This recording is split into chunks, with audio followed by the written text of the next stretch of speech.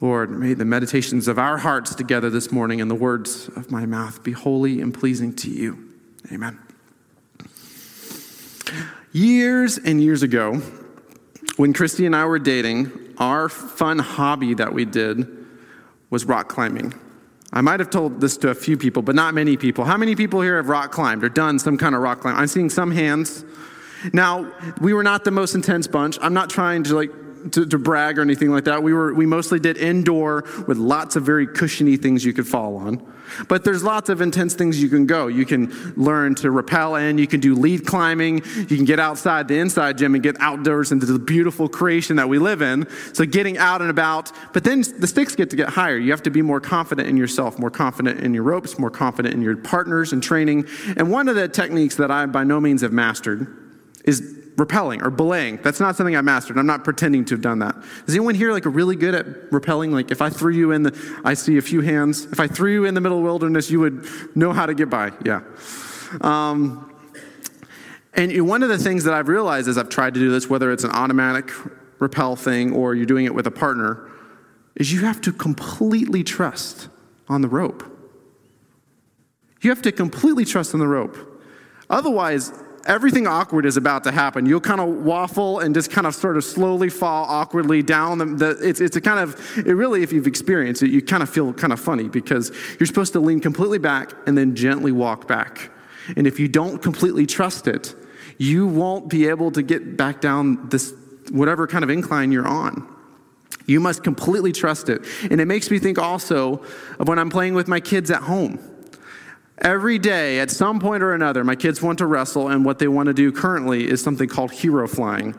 They want to pretend to be heroes, leap off the couch, and have me grab them and do all kinds of acrobatics in the air for them to land safely. Of no help of their own, by the way. The way they do this is they just leap. If I did not catch them, they would really be hurt. There's knees bashed in, all kinds of things, but they do this because they completely trust me. They completely trust me. There's not a doubt in their mind that I will grab them. Now, it's a little pressure on me because I have to catch them, otherwise bad things happen. But they completely trust me. And I think that is a lot of what's happening here in chapter 3 in Joshua. Do we completely trust God? Because that's what God's asking of these people. Do you completely trust me? That even though you know what he's doing, you know what his promises are, you know what he said he will do in the end of times, throughout all things, what about the here and now, in this season that we find ourselves in? Do we completely trust him even though he hasn't actually told us how he's going to do everything? Do we completely trust him?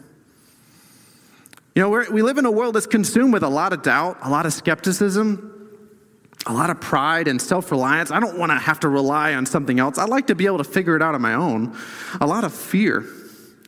But just as God has completely devoted himself to us, that we would find life and hope and healing, he's asking that we would devote ourselves to him.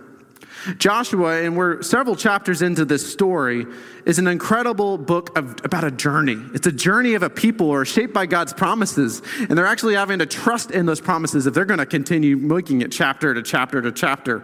And we've been highlighting different promises. The first promise of the first chapter, which I preached on, was about strength and courage, God's presence, that he's going to be with you, and through his presence with you, he's going to give you strength to do things you never thought you would do. He would give you courage and boldness in the face of things that just seem impossible. He's inviting us to a way of rest in life that's completely different than the world. And last week, Wendy preached and talked about rescue. And this woman, Rahab, who believed that God, not even knowing that much about her, but believing and hearing these stories that no, God's on the move. He's on the move towards rescue.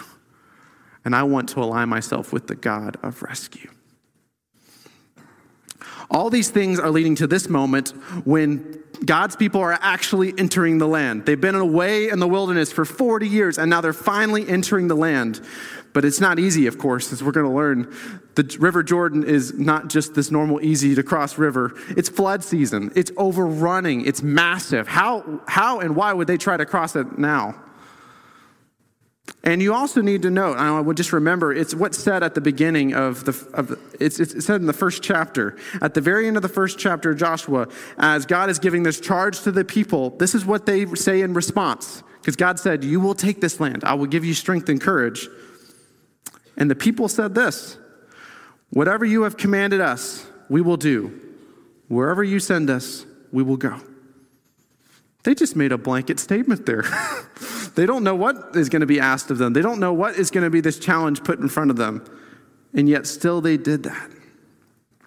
In a lot of ways, they think they might know how God is going to bring this. Maybe God's going to make it easy for them. If they can just get in the land, all the people will run away. That would be easy. The reality is much harder. They don't know how God is going to bring this about.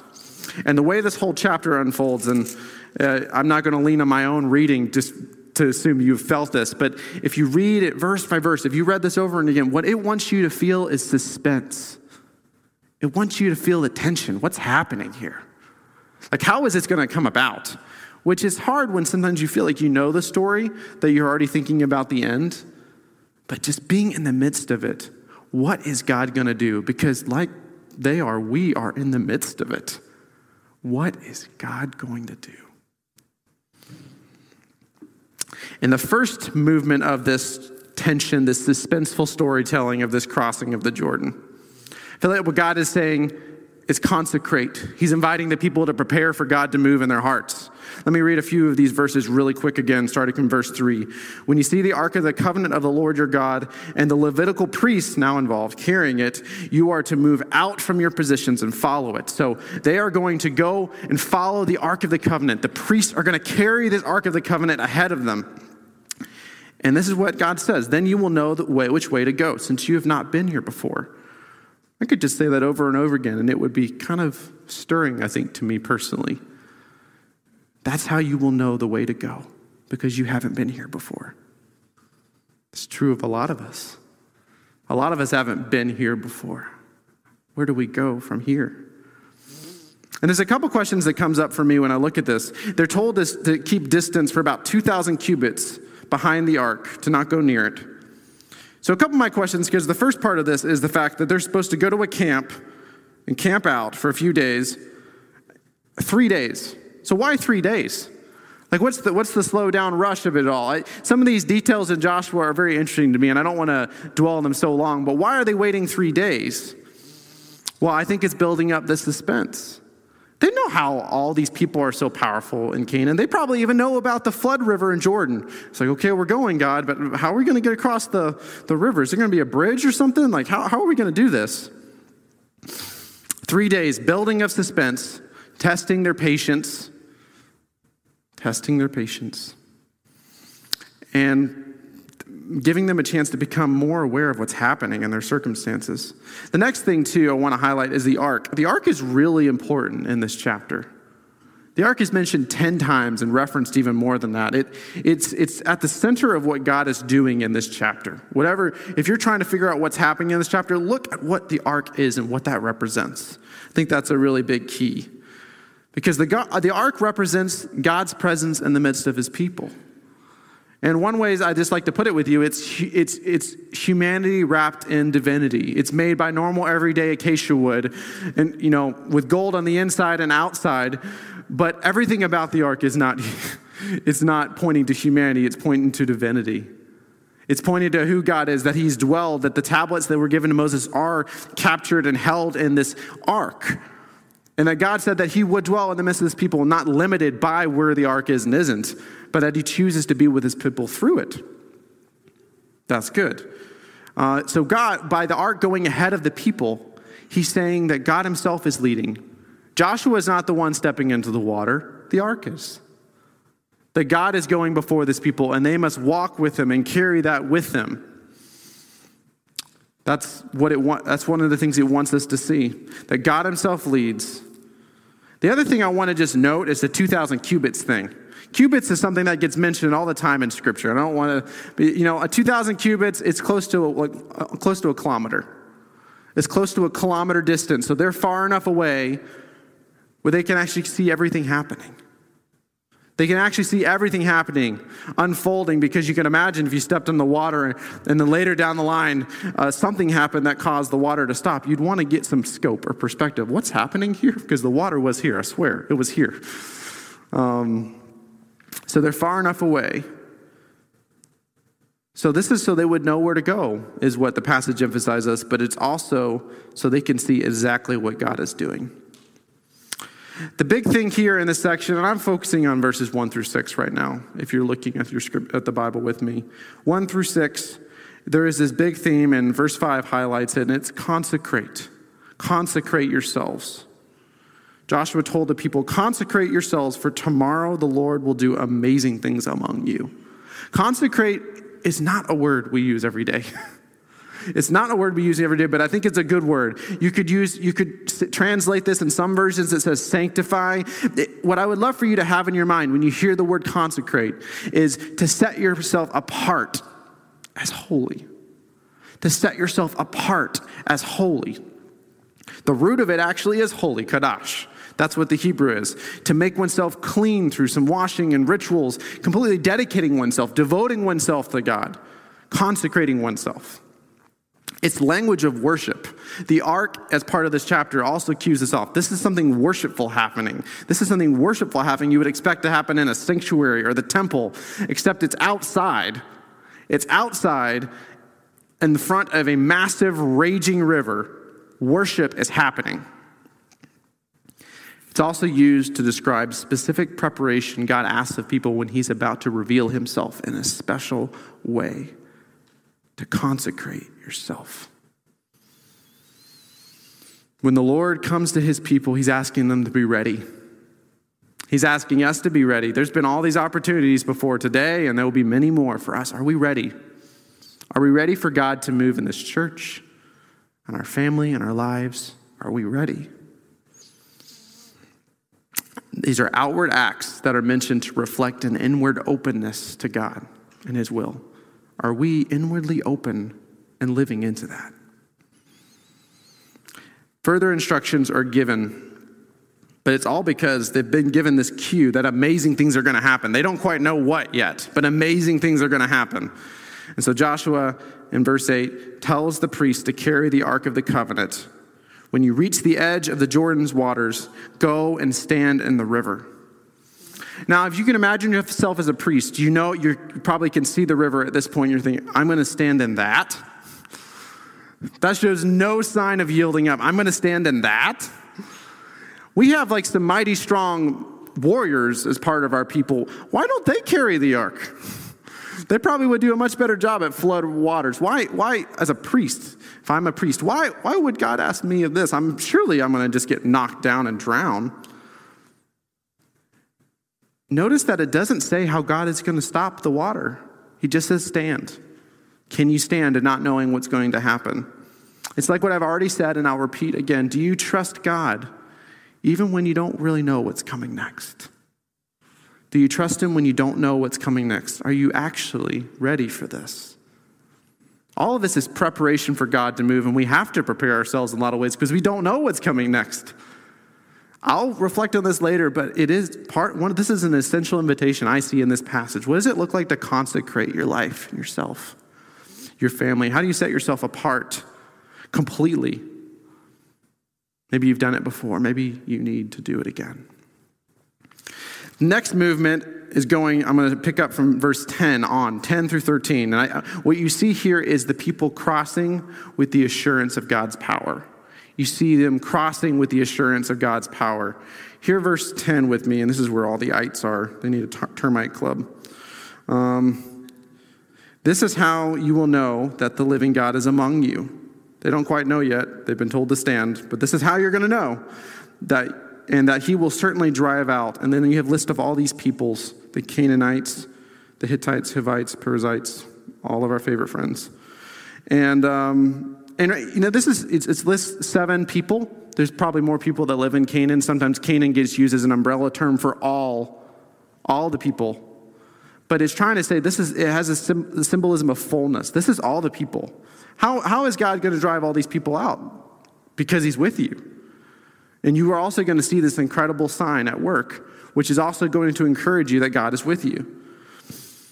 It emphasizes some of the language used here, I think, is really powerful. Living God, the Lord of history, is actually among you. God is actually among you. He's the same one who works, who intervenes, who comes, who saves, who rescues, who counsels his people. And he counsels them and counsels us in our unique circumstances and the unique challenges we all face. And then he calls attention again to the ark, back to the ark. What is God doing? It says in verse 12, it says to choose 12 men from the tribes. So this is representatives of all the people.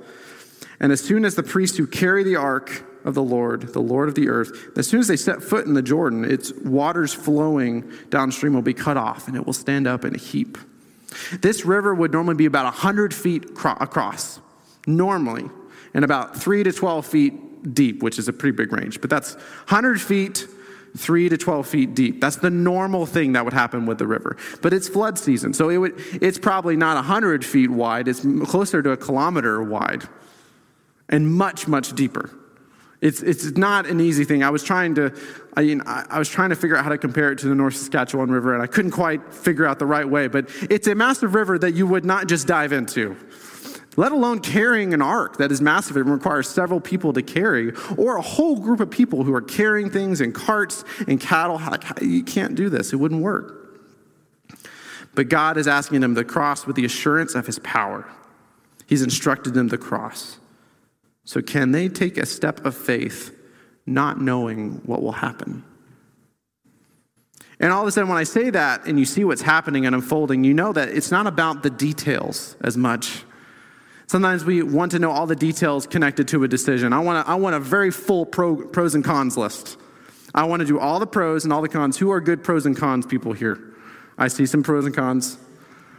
Exactly. You do a good pros and cons list. You weigh it out. But it's good to do that, but it's not about that. It's not about the how, but it's about the who. Who do you trust to go forward to whatever it is? And in reality is we don't know. Cross with the assurance of God's power is what we see happening here. And then what he tells them is to stand firm. So it kind of builds to this moment. You can just imagine all the people almost a kilometer away looking as they see the Ark of the Covenant gleaming in gold with the priests leading him. And they're standing off and they see this raging river. And you see, what type of witness is this for us? If we see this beloved treasure to remind us of God's presence, what happens to it if it's out of our control? They don't get to control it because God is in control. And they watch and see this. And yet as soon, and I'm reading from verse 15, yet as soon as the priests who carried the ark reached the Jordan and their feet touched the water's edge, the water from upstream flowing, it piled up in a heap a great distance away. Whenever this happens in Joshua, it's not the first time that this kind of incredible, miraculous thing will happen. And I hope it's not the last time that something like this happens in your life. When something incredible, amazing happens in your life, I hope it reminds you of what God's done in your life. This whole thing happening here with the Jordan is supposed to immediately take us to the Red Sea. It's supposed to immediately take us to Moses holding up his staff in the parting of the Red Sea, except God is doing it again, but he's even being very clear. You don't need to have Moses at the center for the sea to part. Just me. That's all you need. You just need me. You just need me to be there with the faithfulness of people taking a step and trusting that God's actually going to not just save them and deliver them, but actually create a way because he's a way maker. God has done this before and he will do this again. The priests stand on dry ground. I want to go back to a question I asked a little bit ago, but it's worth asking again. Why cross here? Why cross here? Couldn't they just wait till it was not flood season? Or maybe there's a better crossing that was less narrow, would require less faith. And one of the commentators I read this week who was reflecting on this, it's a man by the name of Dale Ralph Davis. He says this to this question: I'm not sure, but this is a marked tendency in his ways, God's ways. Yahweh delights to show his might in the face of our helplessness. Apparently so that we cannot help seeing that we contribute nothing to our own deliverances. God delights to show up when we are completely helpless. But it's in doing that that we realize, no, I can't save myself from where I find myself. I can't rescue myself. The other significant thing happening here, which it could just go right over our heads, is that the people actually enter the land. The moment that the people enter the land, the Exodus is over. This whole massive journey that's been leading up, the Exodus is over. And Israel begins to make this new land their home. The way this happens, why they cross here, when it happens, the way that God asked them to do this, is all so that God gets all the credit. God gets all the credit, all the praise, and he makes it clear that he alone is the one who saves. What would be strange for these people going forward in this book, or even in our lives, if you've ever experienced God's rescue, you've ever experienced God's love and mercy and grace, it would be strange to live some way that wouldn't live in response to it. This is a strange thing happening, this miraculous, unprecedented thing, but it doesn't change the fact that God's love and rescue is happening in this moment, in this incredible and powerful way. And I believe all of us in some way have experienced that. And we have those touchstone moments you go back to and you look and you say, God really showed up. God was there. And just as God was there, he isn't going anywhere. And so when these things happen, for me, it calls to my mind and memory is like, oh no, God's done this before. This is what God does. Somehow we're very forgetful, amnesiac people. We forget how God moves in the world. And it would be strange to live any way else, but to live in faithfulness to God. The main two threads of this passage in chapter 3 are words of consecration and crossing. Consecration, setting yourself apart as holy, preparing for God's work. And crossing, which is to take a step of faith, realizing that you don't know the outcome, or realizing that you have to trust God with each step of the way. Even they might not be what you would want, or not guided by the same wisdom, by the same plan. A quote by Watchman Nee that I found really powerful thinking about consecration is this: revelation is the first step to holiness. Revelation, encountering, seeing God. Revelation is the first step to holiness, and consecration is the second. A day must come in our lives as definite as the day of our conversion, when we give up all right to ourselves and submit to the absolute lordship of Jesus Christ. That was Watchman Nee. Both those things, to fully consecrate yourself, which is a new word. Maybe this will be a new word you could add to your vocabulary. Might turn some eyes when you use it. To fully consecrate yourself and to fully cross in faith. Those are things that you cannot do apart from Jesus. That he and he alone enables this kind of faith in our life. And in truth, it's because he's fully dedicated himself. He's the one that's called us out of darkness into light. He's the one who's called us away from lives of death to embrace new, living, whole, complete life in him, and away from practices of worship that destroy us from the inside out, that are completely hollow and empty. These things destroy us and lead us just wanting more and more. They will never satisfy. No, that's Jesus makes the way for this to happen.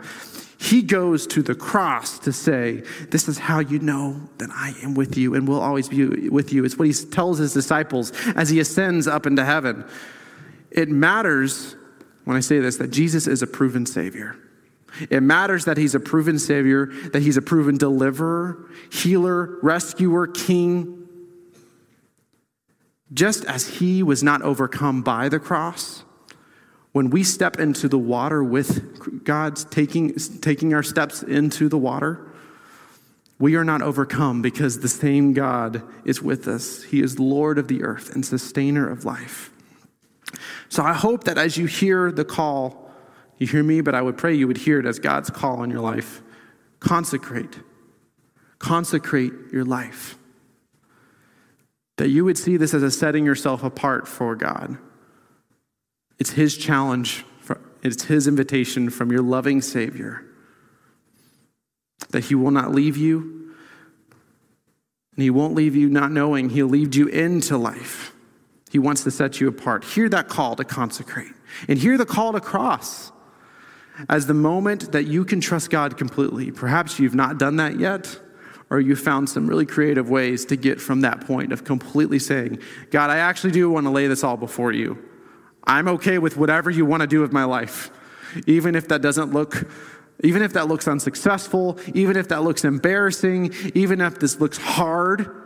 Am I okay with God actually doing that in my life? Can I fully yield that? For some of you, it's about taking opportunities for relationships and community, being willing to step back in, trusting that God is going to be with you in that journey. For some of us, it's about work. It's about the jobs that we take. It's about the challenges we take on with our families and our kids. Do we actually trust the Lord enough to walk in this way with our families and with our spouses? Because there are high stakes, just like a raging river. But God's invitation isn't different than it is for the Israelites. Will you step in? Will you watch and behold what I am doing? We have to spiritually prepare for this. We have to prepare for this to happen. We have to trust that God's going to work. And I go back to verse 5 where God just says, consecrate yourselves, for tomorrow the Lord will do amazing things. For me personally, what I've been looking at with this word consecrate is that there are things like Caleb led us in prayer that I have to repent of. I look back at this past year in life and I realize there are things that I wish I was more loving. I wish I showed up with more grace. I wish I went out of my way to talk to this person, or I did this, or I didn't get so stressed out and anxious about this thing. There are countless things where I look and I said, a lot of these things are just a whole list of things of me having to realize I didn't actually trust God in those moments. And that would be the case for all of us. What do we need to lay before God and say, this is yours? And then to go into the summer in this moment of transition for yourself, family, church, all of it, and to say, I am not going into this next time without laying it before God. As we get ready for familiar things, new things, I would encourage all of us to not just dive in just like nothing happened, just like the year and a half didn't happen. We dive into the new and freedom of the moment, but we dive in with complete trust and faith in God. Maybe that was solid for you before.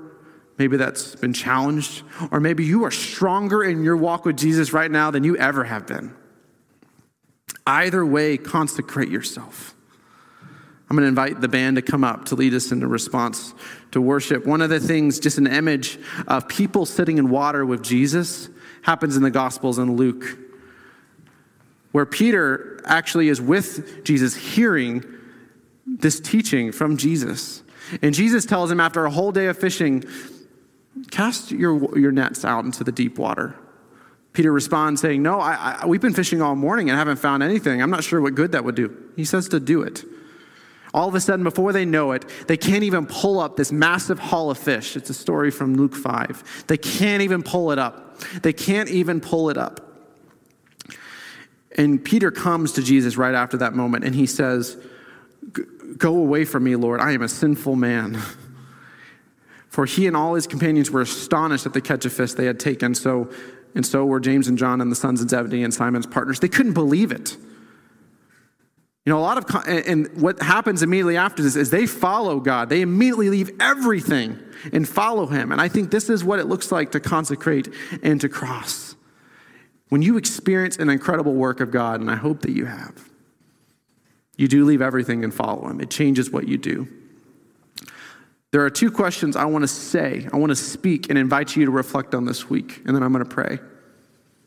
Perhaps you want to go back down and write these down somewhere, but these are questions that guided my heart all this week. And it is, what is God calling you that requires you to trust him each step of the way? What is God calling you that requires you to trust him each step of the way? And this is the second question. What might happen if you actually made God the center of your life? For this week, this month, this summer, what might happen? Pray with me. Lord of the earth and of history, You know the questions, emotions, and thoughts of our hearts. You know the ways that we have been on this journey with you, trusting you, and you know the ways in our hearts that we haven't. And that there are parts of us that we still cling to, not wanting to let go of, whether it's control or running away in fear. And I pray, Lord, that we just sense your Spirit saying, come to me. Join me in the waters. Come down to the river to pray. Show us the good way, Lord. And I just pray in our hearts you would help us to let go of the things that we don't need to be holding on to and to take steps of obedience into what you have for us, to take steps of trust and faith, even when they are scary and overwhelming. And that you would lead us to full life and wholeness. It's the promise bound up in the land. It's the promise you have for us. Full and complete rest in life. Please lead us into this, knowing our needs, knowing our struggles, Lord. Help us to trust you, not knowing the answers, because you are the God who's with us and will never lead us. Amen.